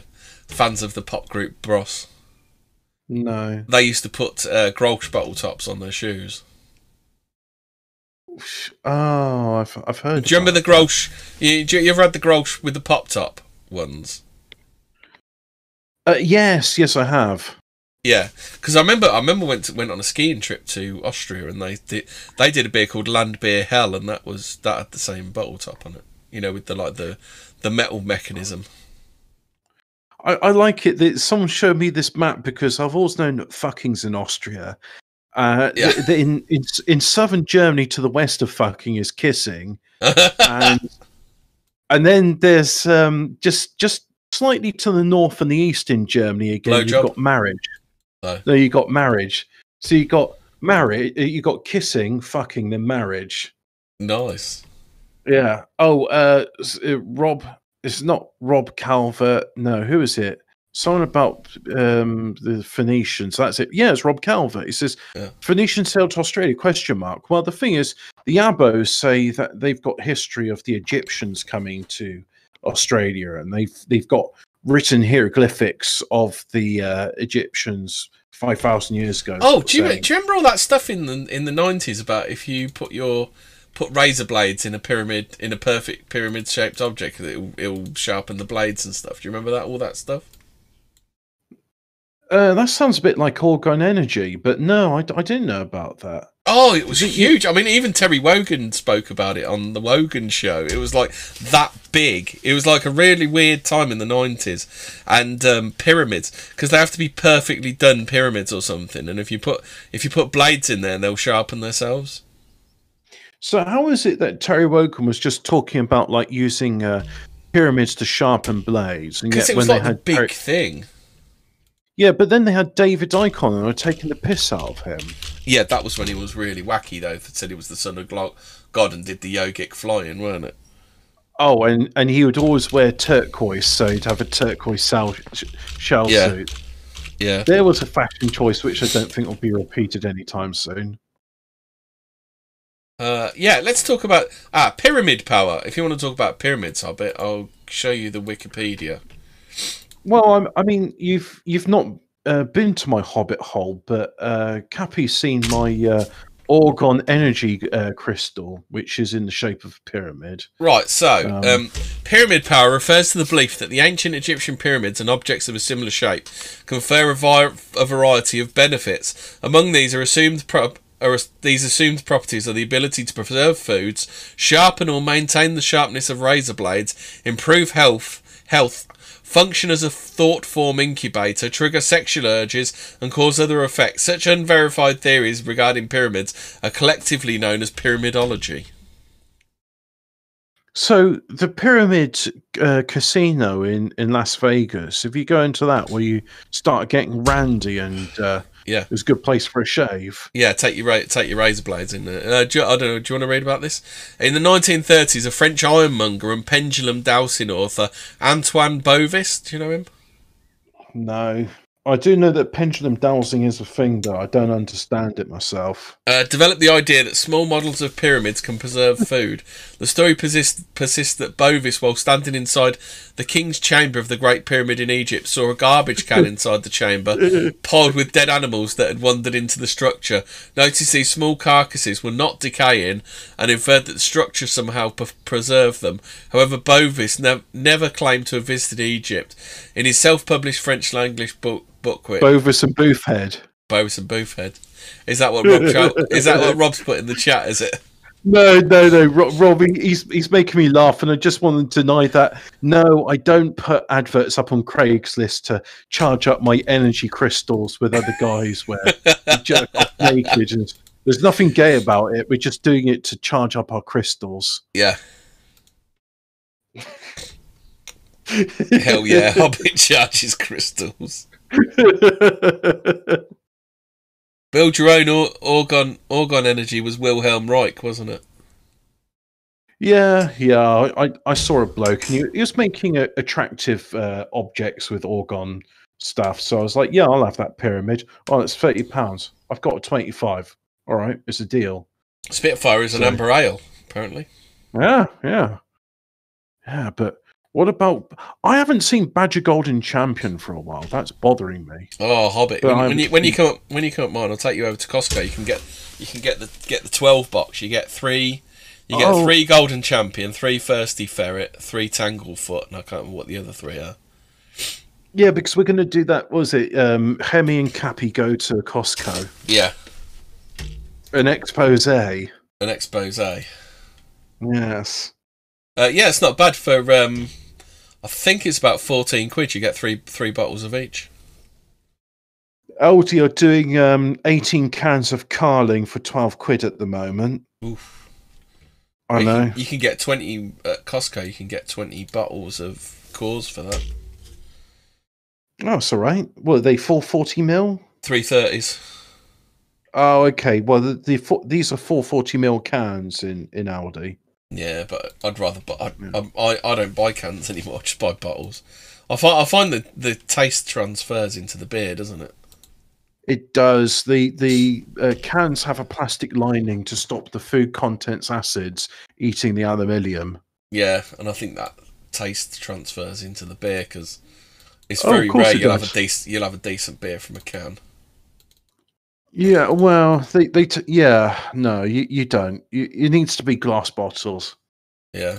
I reckon that the plastic and cans, that's like a conspiracy to cause globalization, because it's easy to transport beverages in plastics and cans.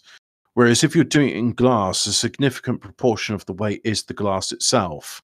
So if everyone had glass bottles, it would encourage local distribution as opposed to like shipping plastic bottles halfway across the world, which seems a bit silly. So, you found any more articles you want to talk about? Rob Calvert says Orgone Crystal stop 5G. Well, what frequency is 5G? Is it 2.4 gigahertz? Is it 5 gigahertz? Have you seen the video of the robotic dog patrolling the park in Singapore? No, I didn't click on it because it was going to make me depressed. Yeah. Yeah. Oh, Distant Thought says his local's a Badger Brewery pub. Oh, nice. Nice. Somerset lad. Oh, Sunken Church reappears. Where's this? Oh, Venezuela. Oh, I was going to say, not Jean-Paul Sartre. That's not a composer. Eric Satie. Yeah, Eric Satie. He did an album. He did a composition about a sunken cathedral. No, Claude Debussy. Not Eric Satie. Shit, that looks like a bit of wood. You seen this one? I'll just stick it in general. Weird rock found on Mars. It appears we're doing a space episode of it. Yeah, sure. I mean, yeah, anything but mutilations. They give me the heebie-jeebies. Yeah. But just a brief sort of side to that. Yeah, the guy got fed up with it because it's just like, why do these Greys keep mutilating cows over and over again? Yeah. I mean, what? That looks looks like wood, doesn't it? Looks like wood with the paint peeling off. Yeah, it really does. Well, then again, have you heard the conspiracy theory that the Mars rover is actually in the Arizona desert, and that they I really need to watch Capricorn 1 again. Oh yeah, I saw that. I think that it's on YouTube. I think the last time I watched it was probably like the 70s or 80s. And there's another film, I think it's got the same bloke in it, called Bug. Have you ever seen that one? Where like a crack appears in the desert and the guy's investigating these bugs which can start fires. Oh, okay. I was thinking of the ant film from the 70s where they got these like really intelligent. Apparently there's another ending for that, isn't there? I heard someone talking about it the other day. Phase 4. I don't even remember what the ant film was called. I think it's called Phase 4. Well, someone sort of said, "Oh, if you like the Andromeda Strain, there's this film about ants from the same era, which is kind of similar." Yeah, apparently there's another ending to it. Oh, okay. I wish I could remember what that film was called. It's called Phase 4. I'm sure it is. Oh, it says here that it's pictured in false color image. Yeah, this is the problem. Why is it that NASA... I mean, people have done this time and time before and just said that NASA doctor the images of Mars and they make it artificially red.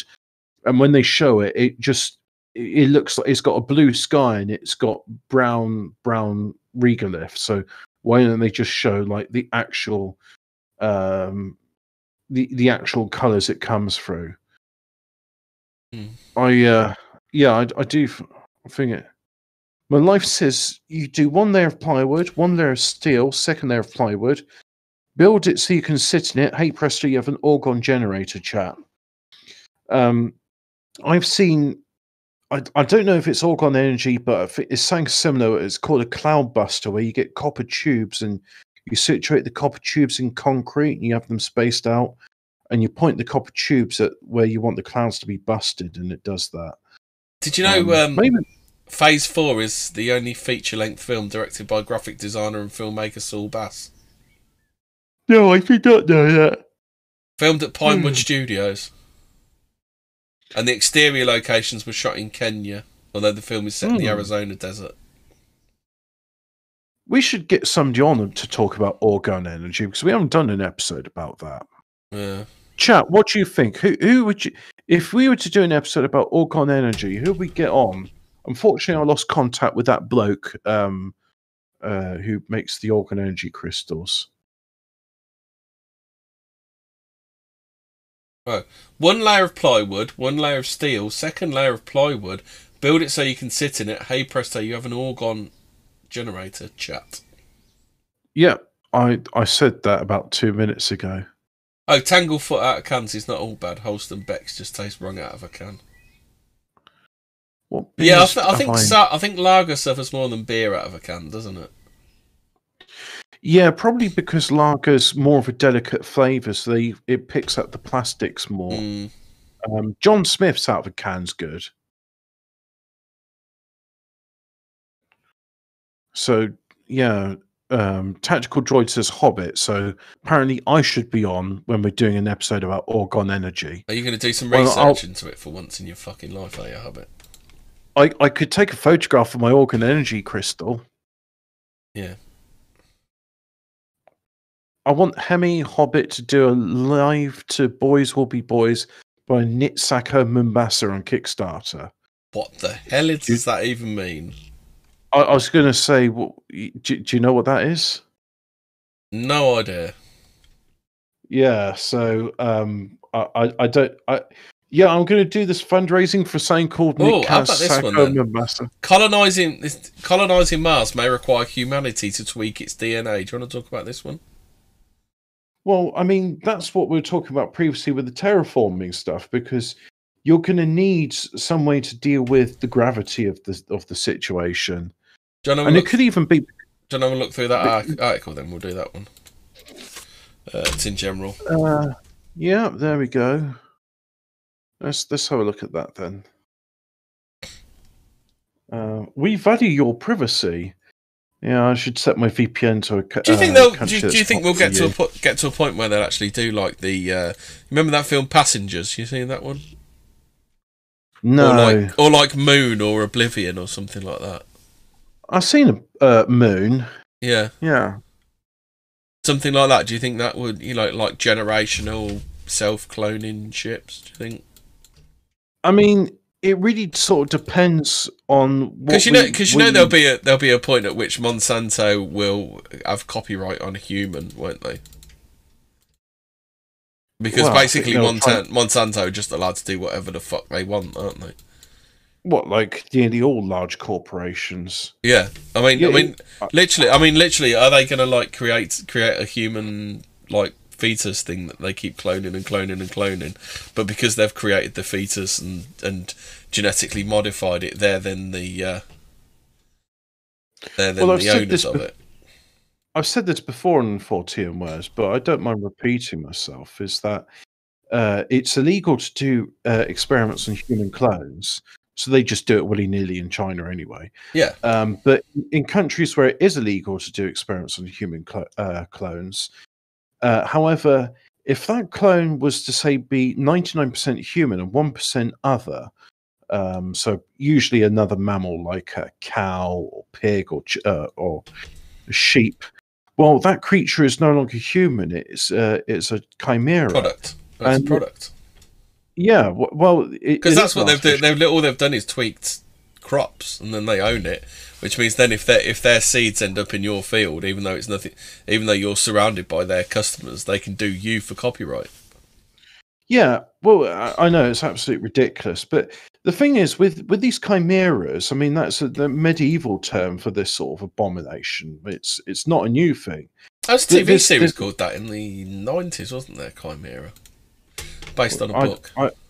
Oh, okay. But with these chimeras, you've got 99% human, 1% other. Therefore, it's not legally a human. And Tactical Droid says it's a mutant. Well, I'm calling these chimeras because it's, you know, a mutant human is still 100% human. It's just mutated. These are chimeras. So it's got 1% other. It's not legally human. Does this sound like anyone you know? So the plot of Chimera is the story focuses upon Chad, a young half boy, half chimp, developed by scientists as part of a top secret government operation. However, Chad becomes aggressive, strong, and uncontrollable, with the ability to communicate on a human level, escaping from the lab, brutally killing several nurses and scientists in the process. The hunt is on to find and capture Chad before the public encounters this strange and dangerous creation. During Chad's escape, he wrestles with his natural child tendencies after befriending some local children and trying to control his wild inner instincts. With the nurses, did he offer to spunk in a cup for them, or? And when they rejected his romantic advances, he killed them. Well, it says during Chad's escape, he wrestles with his natural child tendencies. Didn't he just like wrestle with his pee-pee into a cup? Tactical Droid says we're getting a ship of Odysseus, which I know is a Trigger's brush paradox of what is a chimera and what is a mutant. No, mutant is 100% human or 100%. Doesn't a mutant kind of imply natural? Because the thing is, like, if the malformed children from consanguineous relationships, which we see a lot of in our country now because we've got cousin brothers, those are mutants. And as fucked up as they are 100% Homo sapiens, unfortunately. A chimera, you're not going to get a naturally occurring 99% human, 1% cockroach. These you can legally clone, you can do whatever you like with them because they got no legal rights. It's just your genetic experiment. I mean, I'm sure if these things were to reach the light of day, people would condemn it. Oh, did you know this, Hobbit? Well, I'm talking about that Mars thing. It says, genetic enhancement may not be restricted to the page of sci-fi novels for much longer. For example, scientists have already inserted genes from tardigrades, tiny, adorable, and famously tough animals that can survive in the vacuum of space, into human cells in the laboratory. Well, didn't Israel dump a load of them on the moon, tardigrades? Yeah, they did, and because there's like, oh look, it's once again it's Israelis making sure that these unwanted refugees are going to a place where they shouldn't belong. Yeah. Weeaboo says chimeras occur naturally in Angola. I'm not sure a woman having unnatural relations with a chimp could be considered natural. Well, a chimera is actually from from the Bible. Isn't it legend? Well, chimeras are mentioned in the Bible. It's. You sure it's the Bible? Well, you know, in the flood, when there was talk about no, it's Greek mythology. It was a monstrous fire-breathing hybrid creature of Lycia in Asia Minor, composed of the parts of more than one animal. It's usually depicted as a lion with the head of a goat protruding from its back and a tail that might end with a snake's head. It was one of the offspring of Typhon and Echnida, and a sibling of such monsters as Cerberus and the Lernaean Hydra. Oh, fair enough. Well, the flood story is also about like there was a bunch of genetic aberrations from humans and giants crossbreeding with one another. No, sorry, Nephilim crossbreeding with humans, and you get giants. And then the flood was to wipe them all out. So I assumed chimeras were kind of the same sort of genetic experiments. They're just like they are unnatural. And Hate Speech says Chimera was a 1980s TV series on the BBC. Do you think some of the Bible stuff could explain all this like gene splicing and stuff like that? Could you think that could explain some of the stuff in the Bible? What was actually going on? Like people with gene splicing, fucking around with DNA, and then it led to a massive catastrophe or something. Well, yeah, I mean, that's the thing. It's just they do talk about fallen angels breeding with human females, and you get giants as a result of it. Yeah, because I do think of the the God is an astronaut theory. I'll kind of sway between that and God is God. So I do kind of like sometimes think that would the God is an astronaut theory explain it? What is God is an astronaut? What's that? What does it mean? Well, we're just an alien seed. We're an alien seed planet. Some dude come along, seeded us and then fucked off. That kind of thing. Oh, like in Prometheus. Yeah, that kind of thing, but not as gay. Yeah. All right. So then, like, what created that creature? Eventually, you get back to, well, it has to come from one source, and that's God. So it might as well just be God. And where life came on this planet could be directly from God, or it could have been through one of God's other creatures.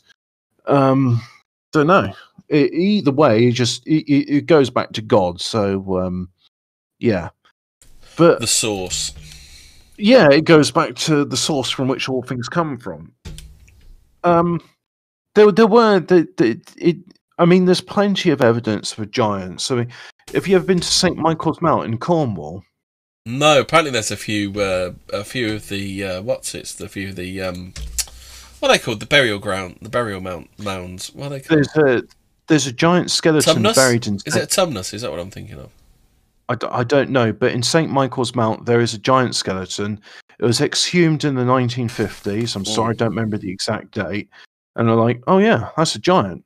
Then they got spirited away, did it? No, they buried it again. So apparently it's still there in St. Michael's Mount. Be interesting to use some ground penetrating X-ray to have a look at it. But at the same time, if it was uncovered in the 1950s, I should be able to find more information. Yeah, I mean, thought there'd be pictures and stuff, wouldn't you? Well, that's the thing. I remember seeing this thing about the giants. So, I imagine if I type in "giant St. Michael's Mount," Rational Wiki will say, "Oh, it's a conspiracy theory. It's a hoax," or Snopes will say false. Therefore, if Snopes says it's false, I know it's true. So, come on, Snopes, is St. Michael's Mount giant real? What hate speech on about? It had a plug in its head, like Matrix. Controlled the plane with its thoughts, all filmed like Day of the Triffids. Crossed with Dog Soldiers. Dog Soldiers is a great film. He's talking about Chimera, the 1980s TV series, BBC. Ah, right, okay. It was ITV, I think. Oh, okay. Well, he says BBC. Yeah, so let me just check. So, giant. I put Gates. It's giant skeleton. It was made for Anglia. It was made by Anglia Television for ITV in 1991. It's based on the 1982 novel of the same name about genetic engineering by Stephen Gallagher. St. Michael's Mount has got Jack the Giant Killer. Oh, if you do want to find it now, it was later re-edited for release in the United States and retitled Monkey Boy. Monkey Boy. Monkey Boy. Oh, do you remember Monkey? Ah, that was a good show. That was a proper show, that was. Was Trippy Tiger a bird or a geezer? Could never work it out, really. Yeah. Looked very effeminate. Looked very, very effeminate. Well, I'd say it's a bird because I give her one. That's based on actual Japanese myth? Or Chinese myth? Japanese myth? Isn't the story in Monkey where he's going from China to India to pick up the Buddhist text so he can go back to China with them? And then they take the forms of like various creatures because reasons. Who was your favourite character in it? Was it Pigsy? Horse. Horse. Yeah, the one with the long face. Why the long face? Well, I am a horse, you know. Fucking hell. Based on the 16th century Chinese novel Journey to the West by Wu Cheng'en. Chinese. Okay. Filmed in northwest China and Inner Mongolia. Was produced by Nippon TV. In association with NHK. Oh, Japanese. So it's Japanese filmed in China. That seems quite odd, because don't they hate each other? Yeah, they do. So that the Chinese would let them film there seems really quite fascinating. Well, I'm looking here. I'm reading about Jack the Giant Killer, which is on the website called hauntedbritain.com, St. Michael's Mount. Yeah. He says, legend maintains that King Arthur once battled a ferocious giant on its rock-strewn shoreline. It is, however, the Mount's association with another mythical figure has transcended the centuries to be recounted time and again in storybooks the world over. Tales of Jack the Giant Killer have swelled around the eerily beautiful Cornish coastline for nigh on 600 years. It wasn't until the 18th century that the heroic exploits of the local farmer's son found their way to the national consciousness and thereafter onto a worldwide stage. In its earliest incarnation... How about this one then? Eventually, Monkey is released by the monk Tripitaka, who's been tasked by the Bodhisattva, the Buddha, Guanyin, to undertake a pilgrimage from China to India. So they're going from China to India. Wasn't that Whoopi Goldberg in Star Trek, Guinan? Yeah. Well, it's Guanyin. Kanzeon Bosatsu.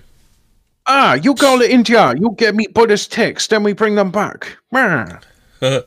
Sandy was a water monster, an ex-cannibal expelled from heaven after his interference caused Heaven's Jade's Emperor's precious jade cup to be broken. And Pigsy, who's a pig monster consumed with lust and gluttony, who was expelled from heaven after harassing the Star Princess Vega, the Jade Emperor's mistress, for a kiss. Hate speech tells me giants are simply biologically impossible. Bones cannot support the weight. They simply don't scale up. That's why elephants and giraffes don't exist. Or Andre the Giant. Yeah. So, but here we go. Or read dinosaurs. A bit more about, or dinosaurs. Well, dinosaurs are a hoax, according to the chat. So dinosaurs are a hoax by the devil. Well, I'd say that dinosaurs are a hoax to cover up the fact that dragons are real. Why is apparently Dragon Ball's based on something? I never got enough into Dragon Ball to read. I mean, the thing is, I remember one episode was literally just a quest to go and get a cup of tea because, like, Vegeta runs out of PG tips or something. And it's like, I really need my afternoon tea. And it just got really dramatic. And it's like, you're literally sending your kids out to go and get some tea bags.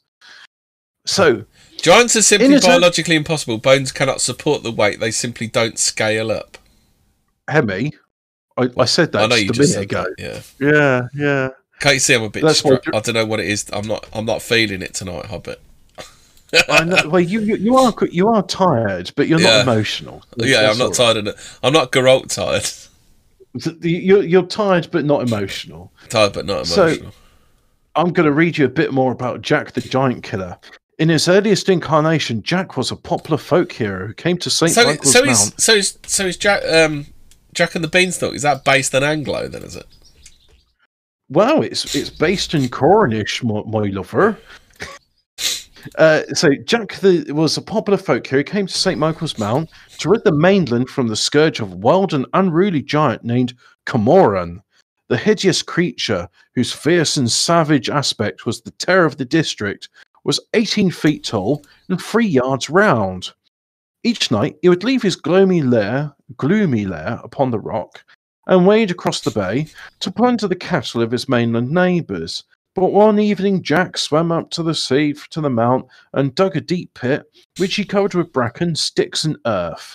The trap set, he waited for dawn to break, and then blew loudly on his horn to rouse the sleeping Colossus, who raced angrily towards him, thundering as he came, "You saucy villain, you shall pay dearly for breaking my rest. I shall broil you for my breakfast."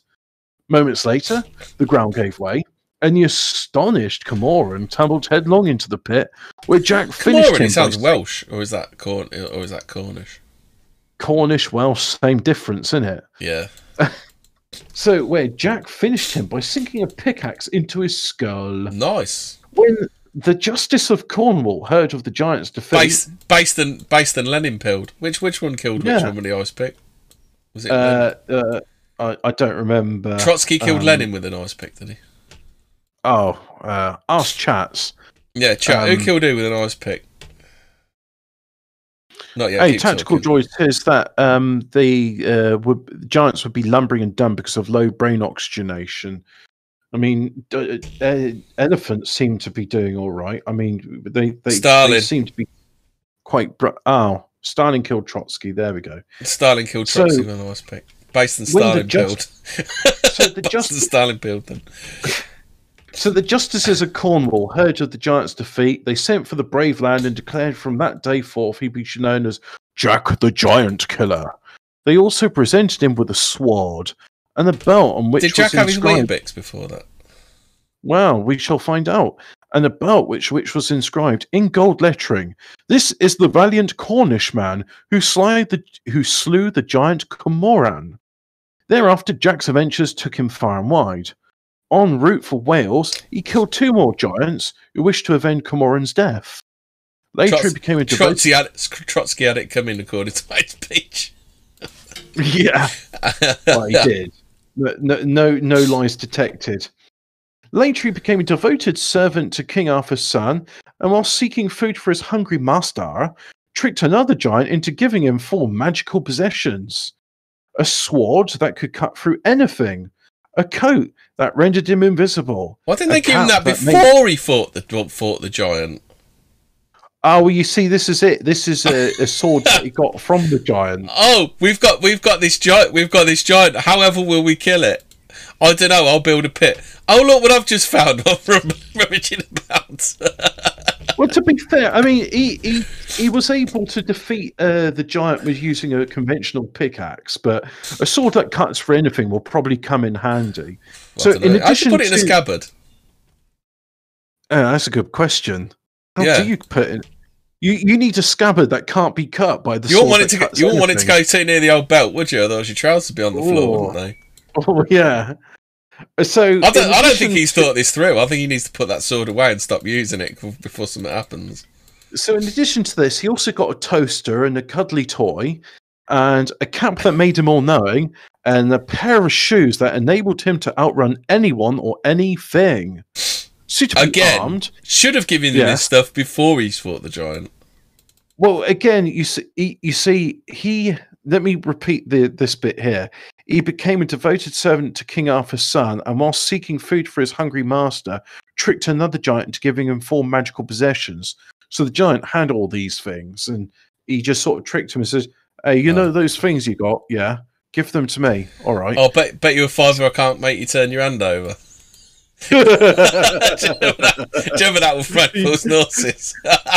Yeah, that's a pretty good one. Though I bet you all the magical possessions you got, I can make you turn your hands over. That's it. Do you know what I'm going to do? I'm not going to answer that one, so people have to go and watch Only Fools and Horses and find out for themselves. I mean, it is a thing, right? So they're saying, suitably armed, he was able to lift the spell that an evil magician had cast over a beautiful princess, no names given, whom the prince wished to marry. He was rewarded by being made a Knight of the Round Table. So Jack was the giant killer. In which capacity Arthur set him the task of ridding Wales of the many giants that were terrorizing the country.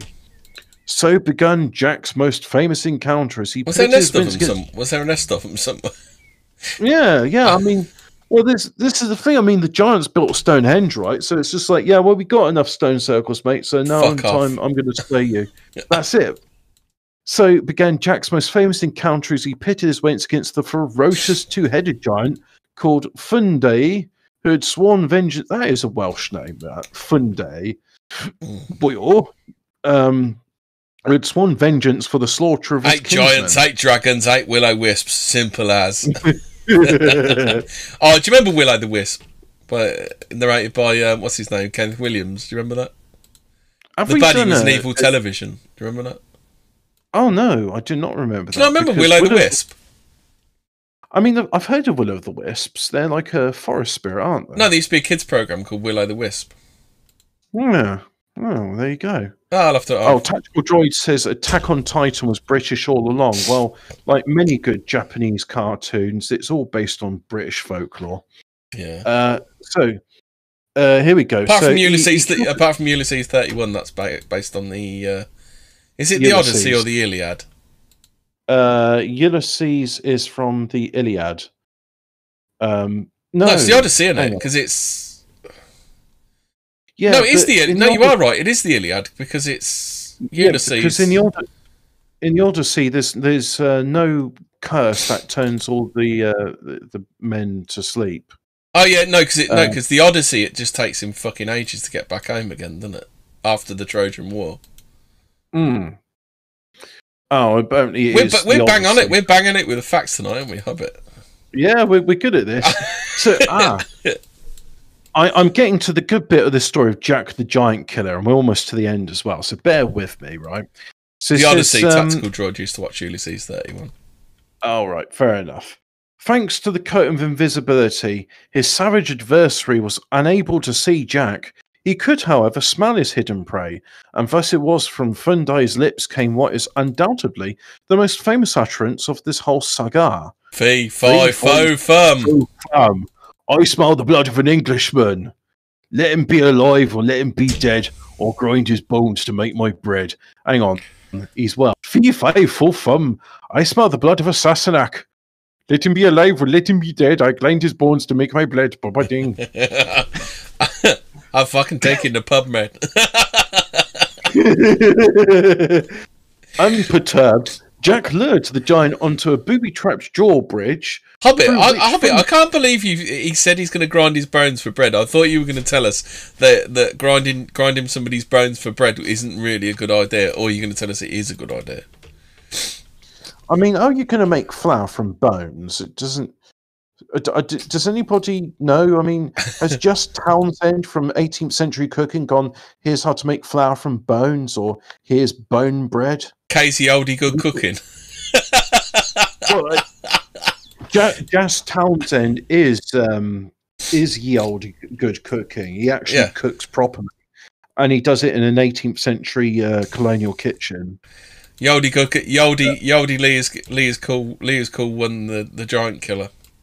Lee, try this bread I've made from the ground up bones of an Englishman.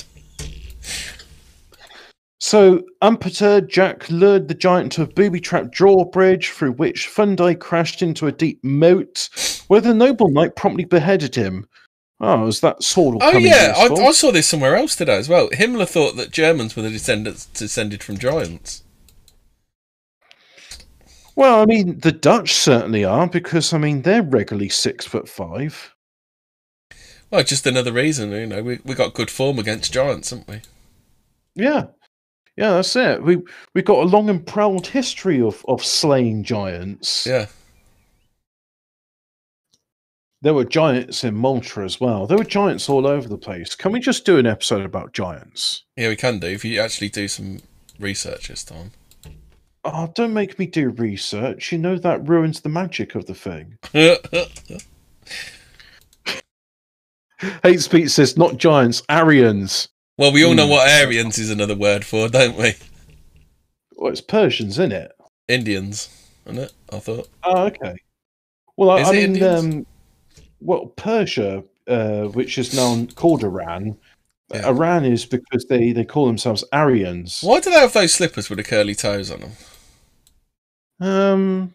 Yeah, good question. Someone was telling me what a winkle picker is the other day, because I never heard of winkle picker shoes. Oh, yeah. It was you, was it? Yeah. I was in that conversation. Yeah, that was a good conversation. That I learned about winkle pickers. And I learned about winkle pickers because of something. Oh God, it was Mothman. It was the Mothman episode, winkle pickers, because the Mothman had winkle pickers on, didn't they? Yeah. It's like, what on earth's a winkle picker? Yeah. Oh. Fun time. Don't forget to go into the back catalogue, kids. Hey, here we go. Tactical droid with his, Romanian dragons are better than British dragons, as I called Balors, and they have more than one head and bleed gold. Throw the jewel down the well. So my people can be free. Yeah. You know, the thing is, people say, oh, you shouldn't laugh at that story because he's making fun of you. It's like, yeah, but the song's still true. Yeah. I mean, just because he sung it doesn't mean it's lies. Yeah. And the best lie always is a bit of truth from the heart. No, from Atlantis. I don't know what's going on in chat. Oh, the chat seemed to disagree with our stance on giants. Kick V. So giants.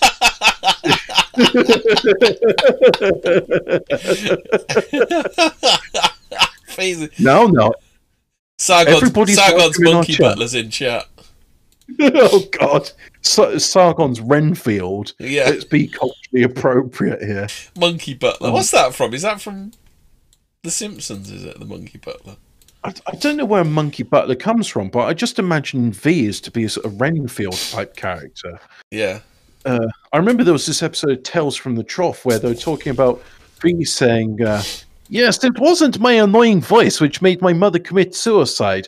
The reasons for that remain unclear. And I thought, what, did his mum actually commit suicide? I imagine that's why they were basing it on the thing. That's probably a bit annoying, isn't it? Well, it is, but I was like, you know, Are we going to squeeze another 5 minutes out of this, or are we just going to kill this thing dead now before what, it mutates? Giants? Oh, you got to finish your giant story and then we're done. I'm still in the swing of things here. I mean, the chat telling me that giants had golden hair, 6 foot Europeans with blonde hair. I mean, Jesus had golden hair as well. He had a golden beard as well. Isn't Monkey Butler from that one cartoon movie with clay pirates? Is that something to do with science, isn't it? Science and pirates or something? It's it's a Wallace and Gromit people thing, isn't it? Oh, that's a modern thing, so I haven't seen it. No, nor have I. But I know it's something to do with pirates and science. Yeah. Oh, apparently pirate ships were very, very democratic places, weren't they? You know, it's not like you think where the captain was always on a bit of a knife edge. I mean, he was only as good as his last haul of treasure, basically. And they had lesbian women on there too, who were able to really look after their hair well. Yeah. Because you know, shampoo and conditioners are things you plunder on the ship. But there was a few female pirates, weren't there? It was Anne Bonny was one of them, wasn't she? Yeah, there was a few. It doesn't mean there was like 50% of all. There was like literally about 2 or 3, weren't there? And to be fair, I'm thinking to myself, and Anne Bonny's the only one I remember. Yeah, it's just let's face it, she was the ship's whore. Probably slept her way to the top, didn't she? Yeah. I mean, that's why I like the Judge Dredd film, because at least in that one with Mama, they explain that she was a whore who got a face cut. Yeah. So she killed her pimp and then through ruthlessness rose to the top. Yeah. And I'm like, you know what? That's a believable story about a woman. I can actually believe that story. Yeah. So yeah. Except for the whole working her way to the top bit. Well, yeah, because I'm thinking, why wouldn't a man just kill or rape her or something? Yeah. Because the men she was working with weren't particularly nice. It was believable enough. The only bit I disliked in that film was the minigun scene. I'm shoplifting at Asda. See you later, guys. I love our chat, don't you? Our chat's the best chat. Fuck me, the Mongols/Asians refers to as giants with golden hair, i.e. Europeans 6 foot with golden hair, i.e. Aryans. Yeah, there you go. I mean, we were giants. We are giants in terms of what we have done to this world.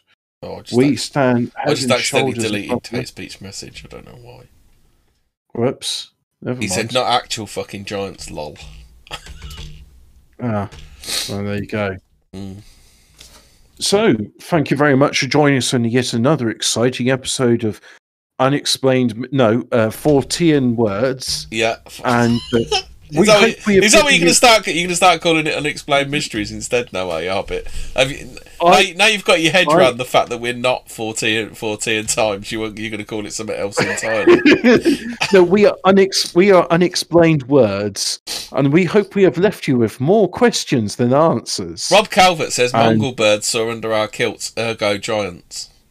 Rob Calvert, you should know. You should know, Rob Calvert. You should know better, because a big pee-pee is bestial. Ah, that is true. The Greeks knew this. Yeah. That's why all civilized men have got small pee-pees. Yes. Yeah. Right, so that's us done. Yeah. For another